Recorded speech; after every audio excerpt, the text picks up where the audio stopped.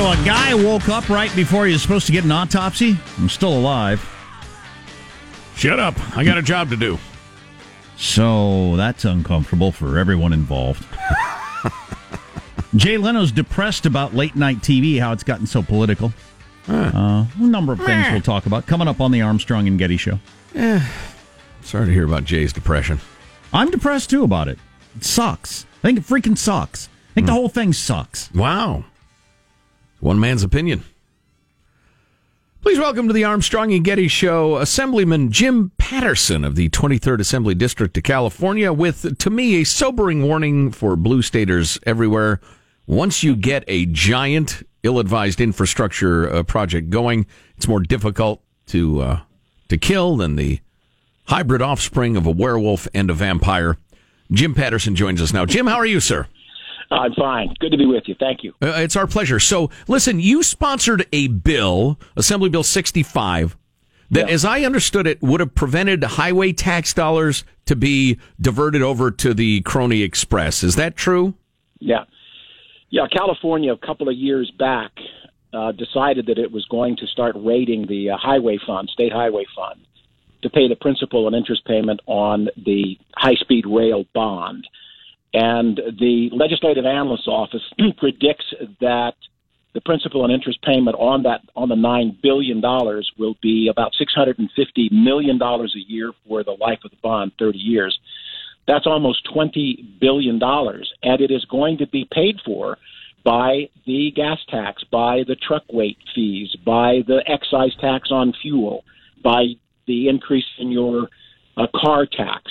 And Jerry Brown actually doubled down on this yesterday when he introduced his budget, and he basically isn't trying to hide the bait and switch anymore. Out of, I think it's $4 or $5 billion worth of gas tax expenditures, and because of the new taxation and all of that, a huge amount is going to go into not only the high-speed rail, but also in other rail projects throughout the state of California. I just say this, a highway is not a railroad is not a highway, and we have done an unprecedented thing in the state of California, which is to take tax money collected for a specific purpose and put into specific accounts.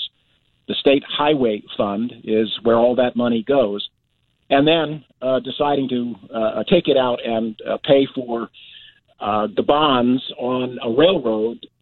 And that will probably exist. It would probably never exist, and it's the technology of the 1850s. Right.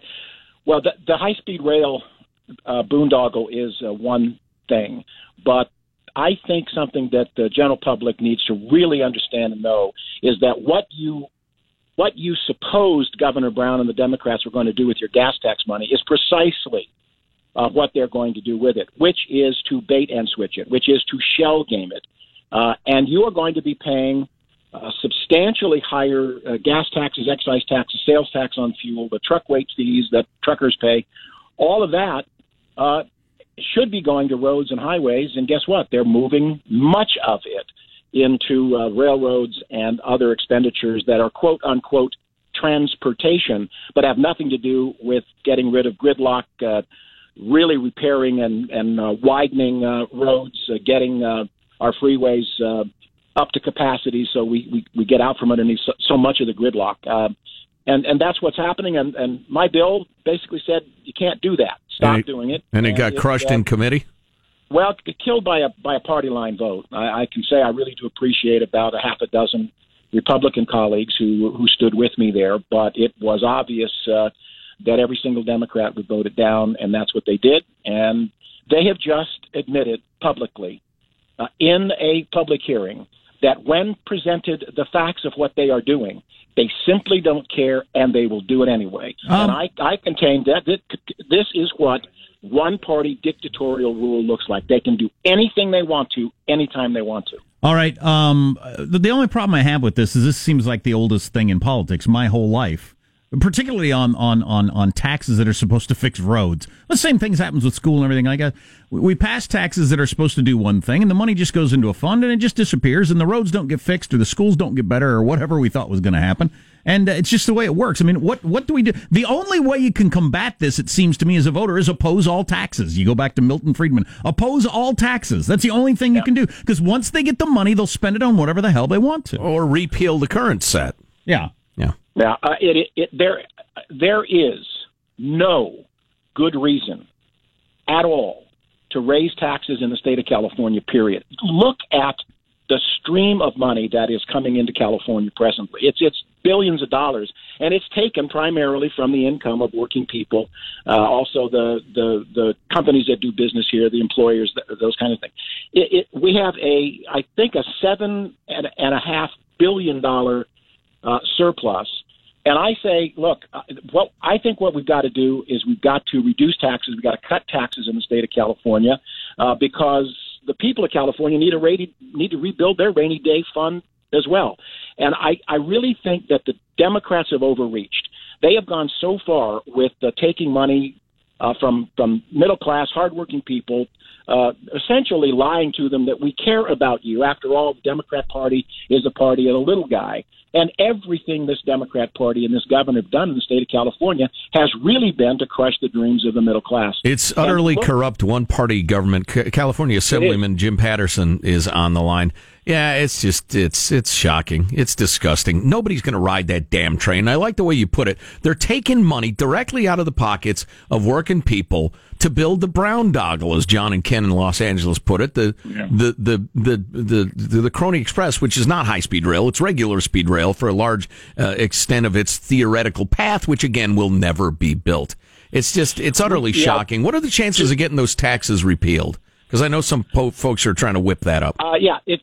There is a gas tax repeal. You can Google it, and you can go online. You can get the information. You can get the actual signature pages, and you can be in your own backyard in your own neighborhood a collector of signatures. Look, I think there's a real possibility that it will collect enough signatures, and it will be on the ballot. I think the evidence of that was that it took a very short period of time to collect the recall signatures necessary to put a senator up down in Southern California up for a recall because of his vote on the taxes. And I think the interesting thing there is, just as you have said, part of the gripe against the senator down there is that he withheld his vote. He was one of the votes that got it out of the Senate. He withheld his votes until I think something like $500 million went into his area. So in other words, he held up the entire state of California for a tax bill that basically sent an awful lot of money into his district for a whole lot of different purposes. In other words, he was a shocker. California Assemblyman Jim Patterson. Let's stay in touch on this, Jim. Keep fighting the good fight, huh? You got it. All right, thanks. Yep. Warning. And I'm telling you, Oregonians, why do you care? Washingtonians, New Mexiconians, Nevadonians. Utonians. Because, listen, when you get the big blue government going, they announce these utopian transportation schemes. That's a big one. Transportation is great because everybody needs to be transported. And what the purpose of it is mutates where the money goes, mutates. They say, well, we called it the highway bill, but the choo-choo train, that's transportation as well. And the Metropolitan Transportation Association we're subsidizing for $15 million happens to be run by our union cronies. They're getting consulting money. And that's God, it's such a scam. Ugh. Yeah. Well, the rich who've disproportionately extracted from the public wealth pay their fair share, says the criminal. God, wake up, people. One of the worst things about aging is you watch a new group of people fall for the old, well, we need taxes to fix the schools or the roads or whatever. I'm in favor of roads and schools. I realize, Jimmy, you're not old enough to remember that me and my dad also voted for a bunch of these, and it didn't fix the roads or the schools. Right. So it's kind of a dodge. But yeah. you'll vote for it, too, because, what, you don't care about education or roads? Then the money will be spent on something else. And the roads are still stuck and the schools will still suck. Wake up, suckers! That's just the way it works. Here's a problem. A lot of your military people come from the South. South very patriotic and willing to join the military. They're too fat. Too fat. Fat Southerners. Well, we're fat all across America, but especially fat in the South. So put down the donut, Clem. Stay tuned. They're having trouble finding Army recruits because everybody's too fat. Among other things we got to talk about. That ain't good. Seven Nation Army, Seven Donut Army, huh? Am I wrong, Albert? No, I'm not. Fat, drunk, and stupid is no way to go through life, son. Amen. One of the great lines from one of the great movies of all time, Animal House. A classic if you haven't seen it. Your name is Flounder. Stay tuned to the Armstrong and Getty Show.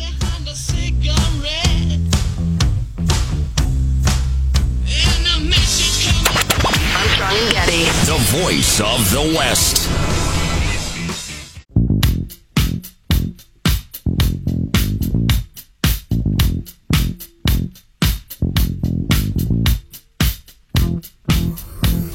The Armstrong and Getty Show.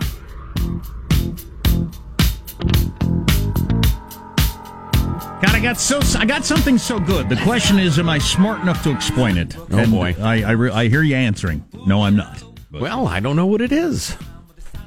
it's WIC.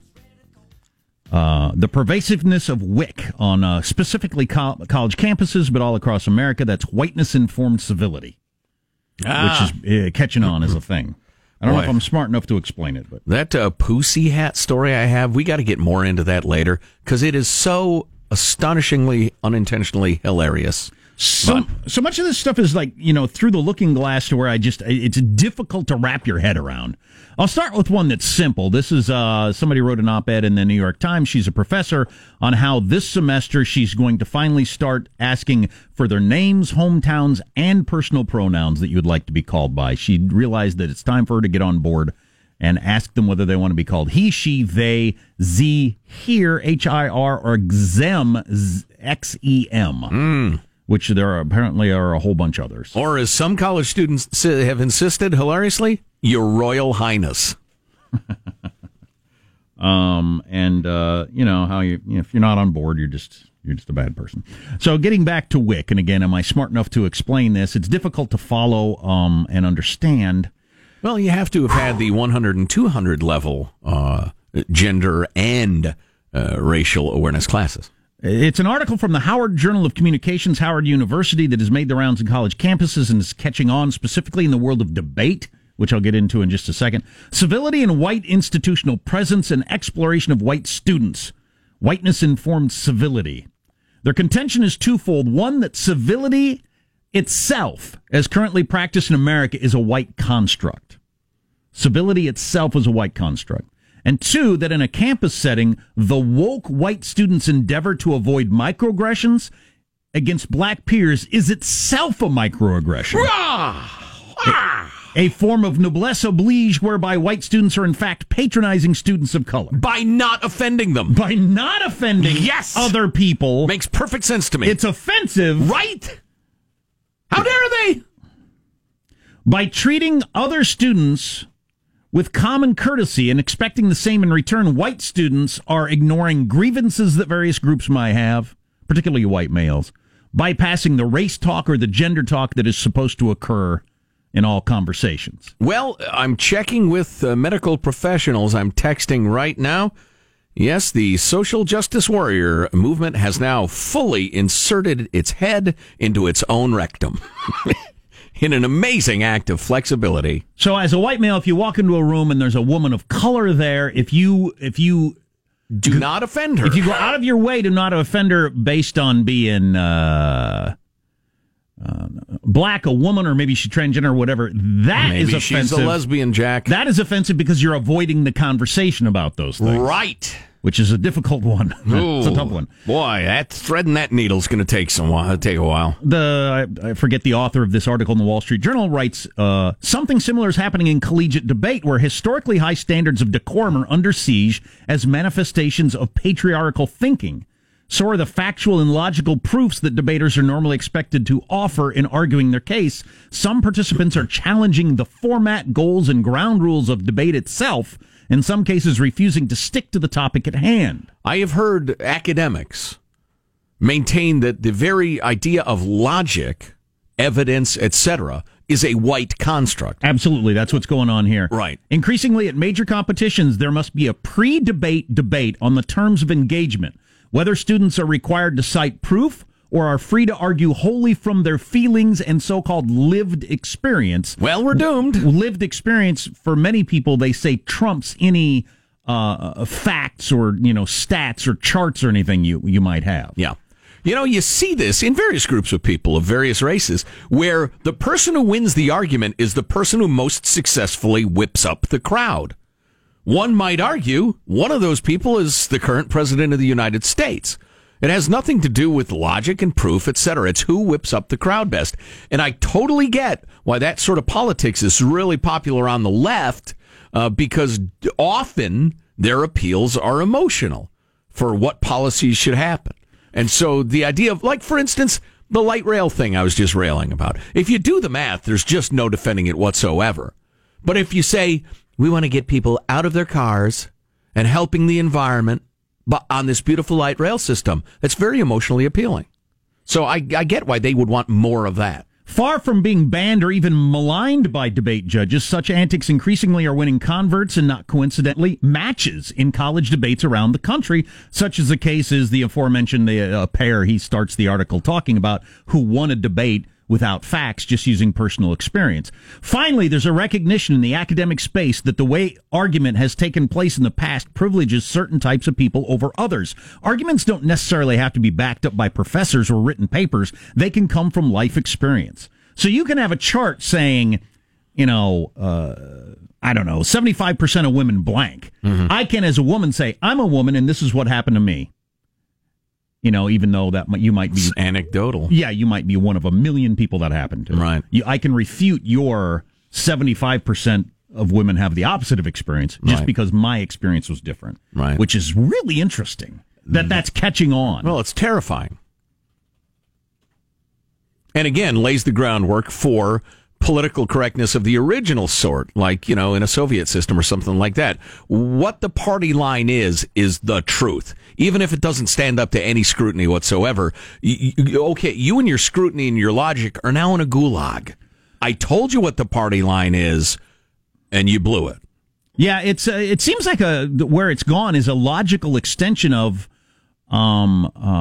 the personal becoming the political, the identity politics, right, of the I can claim as I'm a Hispanic transgender. Because I'm Hispanic transgender, I have a view of this you can't understand. So no facts are involved here. Mm-hmm. Just my opinion is better than yours because you can't possibly understand it. You're not a Hispanic transgender. Right. That seems like an extension, and that's been politics now for quite a while.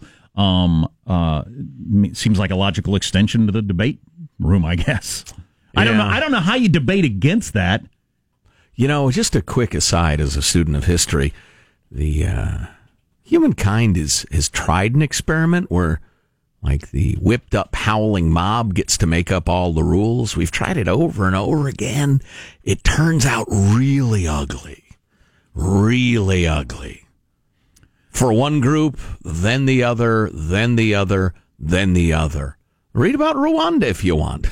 Yeah, it's interesting. I remember in Christopher Hitchens' book where he wrote about where he had to abandon the new left and realized he was just a man of the old left, is when the personal became political, and he said arguments no longer mattered, and it was just who you are is the argument. Mm-hmm. And there's no discussion, there's no facts, there's no anything. Right. And because where do you go from that point? But that's interesting. It's caught on in debating across the country. God help us. Yeah, it's really. I'd like to watch one of those debates. Western civilization is crumbling. It's kind of interesting to watch if you can get past the horror. Well, what's coming up in your news, Marshall? Well, big break for WikiLeaks founder Julian Assange, holed up in a foreign embassy for the last 5 years. What your city's willing to give up to get Amazon's second headquarters, and now we are dealing with a rapidly spreading round of dog flu. Stories coming up minutes from now. Armstrong and Getty. If your city wouldn't give up anything to have Amazon make their headquarters there, you're crazy. It's coming up on the Armstrong and Getty Show.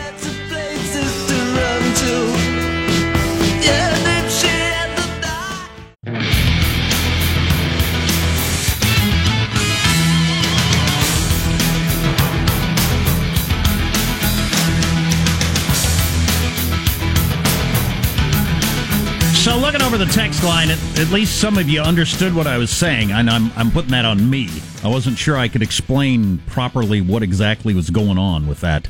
The change in the way they do college debates and stuff. It's just, it's wild. Oh, it's incredible. It's terrifying. It's mind-blowing.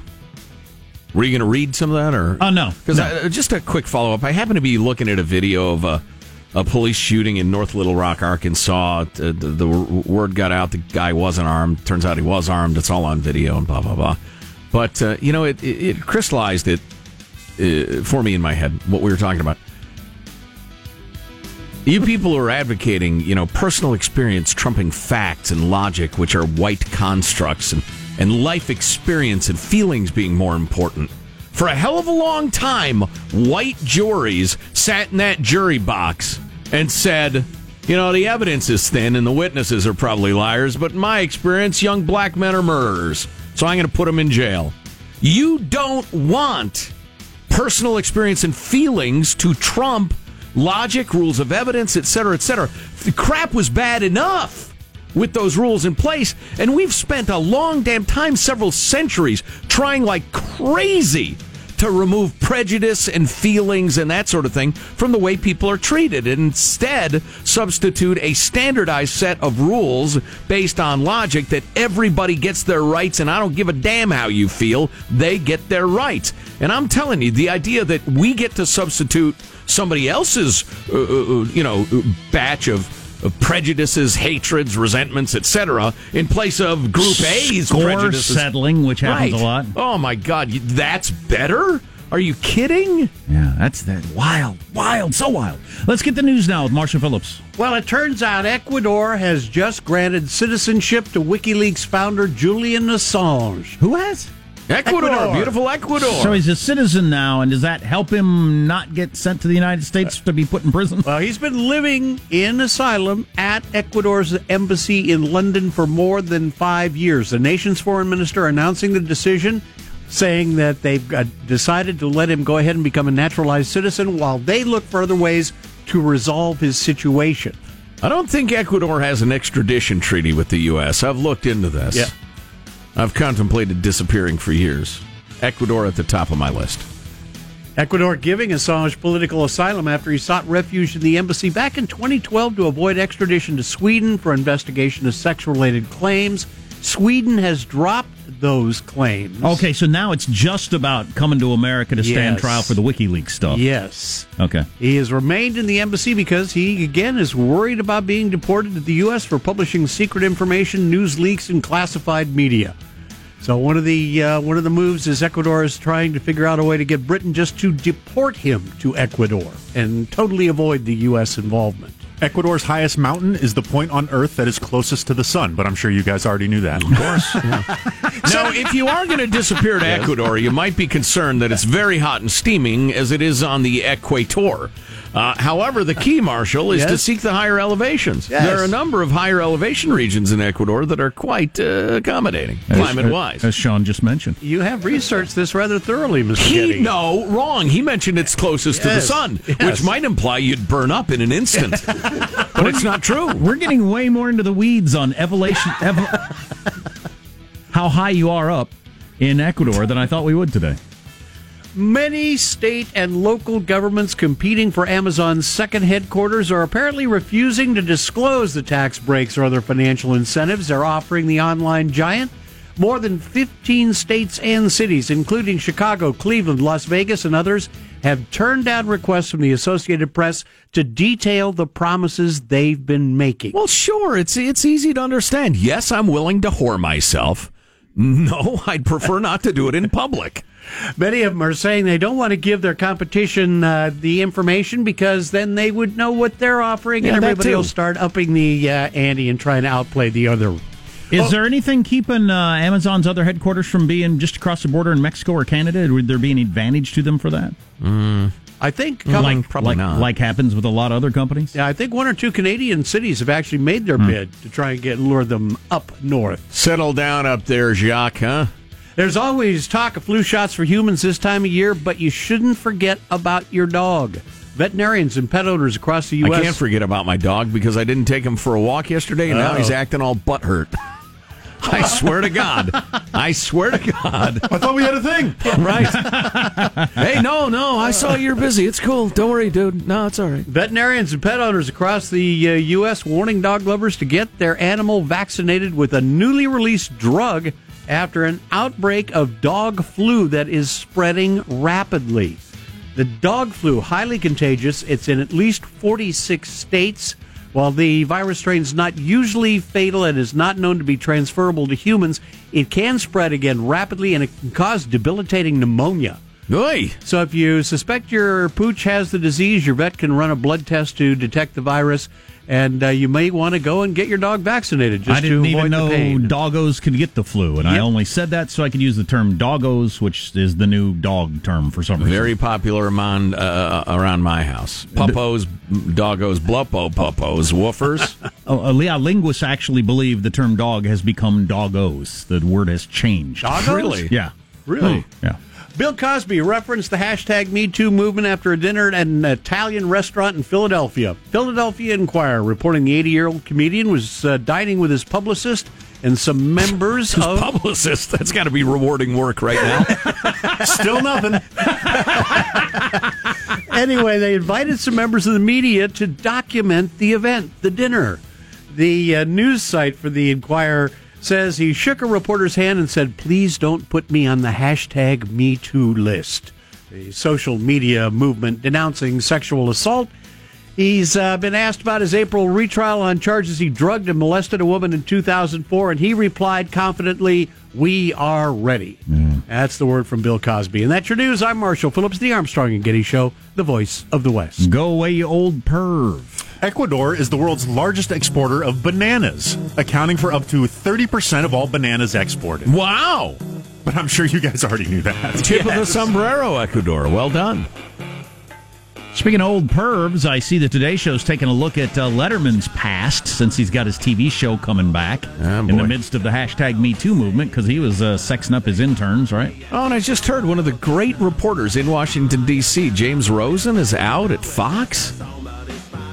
Yeah. Because of? Well, offering women more airtime and career advancement for getting with him, allegedly. Really? Yeah. And he's a great journalist. Yeah. Damn. I was just thinking this morning how I missed the Charlie Rose show. So many great long-form conversations about the big topics of the day that I'm not getting anywhere else that happened on Charlie Rose because he, are we better off as a society? Isn't there some way to punish these people and they can keep doing their job? I don't know. Maybe you got to go through the down period. Sort out the pervs, get in some non-pervs who are good at it. There got to be some. Yeah, you would think. Stay tuned to the Armstrong and Getty Show. Armstrong and Getty. The voice of the West.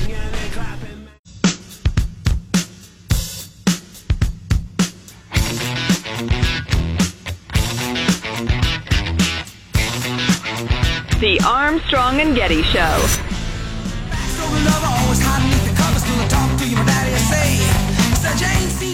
And how can I trust some of these quotes when, again, Tony Blair, Tom Barack, Kate Walsh, Anna Wintour, all these people are denying these quotes and stories attributed to them? I think you have to look at also the other people who are not denying, and actually the great number of people. That's Wolf. Who wrote the book Fire and Fury? His last name is Wolf. Being grilled by Meghan McCain? Yeah, on the View, and this was, I thought, the best kind of pushback against his book that I've seen anybody do, and it pains me to say that it happened on the View. It pains me that you said that. Pain me to watch it. Let's hear another clip. I'm just confused. Were you friends with Steve Bannon and Roger Ailes beforehand, and you were like, come to my house for an off-the-record dinner, and then you reported on it, or was it on the record? Yes, no, fair question, and I'll tell you what happened. This was actually an off-the-record dinner. But two things happened. That's why people hate journalists, by the way. It's why I don't believe in the concept of off the record, this right here. It goes on for about 5-7 minutes. Those are just kind of two of the highlights. What was your takeaway? I was left with the same impression that I had before, that this isn't a comprehensive look at this. This is just what people are telling me, not really verified, somewhat too gossipy for my personal tastes. I called it a 300-page version of page 6 in the New York Post. It's a gossip piece. Which is more or less what the reviewer for the New York Times said, which, carries a lot of weight because they're out to hate Trump. Mm-hmm. But they said, this is all could be, but who knows? That's a fun read. However, the Bannon stuff, and he's not denying he said this, Bannon said, let's just read the whole quote just for fun. The 3 senior guys in the campaign thought it was a good idea to meet with a foreign government inside Trump Tower in the conference room on the 25th floor with no lawyers. They had no lawyers. Even if you thought this was not treasonous or unpatriotic or bad-ass, and I happen to think it's all of that, you should have called the FBI immediately, and they didn't. It's pretty strong criticism. Yes. Yeah, I would agree. It was incredibly dumb. I've always thought it was just naive and, wait a minute, these people have dirt on Hillary, and nobody knew enough about what they were doing to understand what they were doing. You can't do that, Don Jr. I wouldn't have. Why not? I wouldn't have. Because she's a Russian agent. Oh. I wouldn't have immediately known you couldn't do that. Right. Maybe that makes me stupid, but... Hey, there's a Russian gal who's got this incredible dirt on Hillary. Yeah, your initial reaction would be, oh, my God, let's get together. Although Bannon's point... think it was naivete and inexperience and dumbness. Bannon's point is Manafort knows what you can and can't do. Oh, right. Oh, yeah, well, hell, that's his business. Yeah, and he was in the meeting. I mean, Don Jr.? No, he has no idea, just like I wouldn't know. But Manafort should have known. Right. Well, and that's what he said in his follow-up comments. That's who he was talking about, Manafort. Why self-compassion beats self-confidence. You heard this? Have you seen this? Does self-compassion beat self-abuse? It seems to have limited benefits. Self-abuse. Temporary. Yeah. I don't see it like... As a strategy. I don't see it like benefiting me, for instance, in the workplace. Right.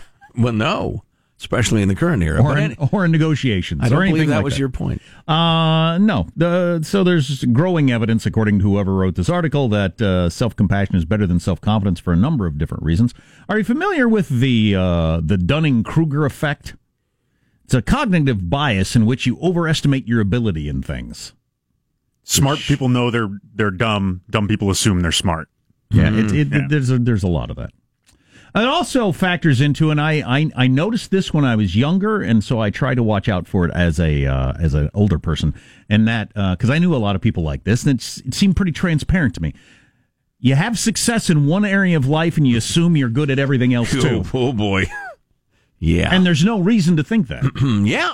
Yeah. You could be the greatest heart surgeon there is. You could also be a horrible parent. Or a terrible investor, or all kinds of things, right? But there's just an assumption. It's just a natural thing I think we all do, that if you're pretty good or have some success in one area, you think you have that in every other area, and there's no evidence to back that up. By the way, that those go together. No, I just thank God I've never witnessed that in the radio industry, where, for instance, somebody who's a really good salesperson would suddenly assume they know how to design a radio show. Hey, now. What are you trying to do? Let's point there. We all like confidence because it feels good and it looks good, and we tend to promote people and hire people who exude self-confidence. Sure. That fits into that, so that then that has an effect on the other person. So you're advancing, you're getting good intention because of your self-confidence. We all like self-confidence. We're advancing them and giving them lots of attention. So you start to think you actually are what you're pretending to be. You're just walking around feeling self-confident with nothing to back that up. But you are getting attention and rising up through the ranks with that self-confidence. So you start to believe that you actually have these abilities. Is this hitting a little close to home? That's the Dunning-Kruger effect. And so this person who wrote this book, Barking Up the Wrong Tree, said that self-compassion is much better, and it's best way to look at it is the way you treat others. I think about like the way I look at my kids. I look at I fully understand, I think, their strengths and their flaws, and accept them both as being there. Mm-hmm. And then, that's the package, and that's what we're dealing with. For some reason, we don't do that with ourselves, but that'd be the best way to approach ourselves. Look at our strengths and our flaws, whereas self-confidence tends to be exaggerating our strengths and ignoring our flaws. I see. Yeah. So treat yourself the same way you'd treat others. Here's what I'm good at, legitimately, not exaggerating it. Here's what I'm bad at, legitimately, and not exaggerating that. Mm-hmm. And then, just go forward from there. And that those people tend to do better in life. Yeah, I've read a couple of things to that effect lately, and it's undeniable. Absolutely undeniable. The whole, it's funny, I played a little golf the other day, and God, I'm so terrible with the... I'll hit a bad shot or whatever and just be, you suck. Oh, God. I suck. That was my biggest flaw in golf. And it's a partner game. I would never say that to a partner. Oh, God, Number one. Who'd want to play with you? Well, number one, nobody'd want to play with. Number one, he's a nice fella. Number two, he's trying hard. Number three, he hit some good shots. He hit some bad shots. It's fine. How about We're enjoying ourselves? And it's just for fun. Right. Well, it's for money. But but it's mostly for fun because it all comes out in the wash. It all ends up even at the end anyway. So, I'm working on that. But I suck at working on that. I'm the worst piece of crap when it comes to... You're doing it again. Oh, no. Oh, God, no. Yeah. That's interesting. Self-compassion. But I liked this because I'd never thought of it this way. Try to approach my own flaws the way I approach my wife. My wife has no flaws. My children's flaws or anybody else. I just accept, okay, that's the way they are. That's the way they're built. But I don't do that with myself. You freaking moron! You're just never going to get any better at this, are you, you dumbass? Which is the sort of thing I've said to myself at various times in my life. You say that to somebody else, you're a monster. Oh, yeah, you're about as awful a human being as you could be. Right. If they were to respond with a ball bat to your groin, they could be excused. So I should hit myself in the groin with a bat? See how it feels. And the next time you're tempted to do that, you'll remember your swollen genitalia.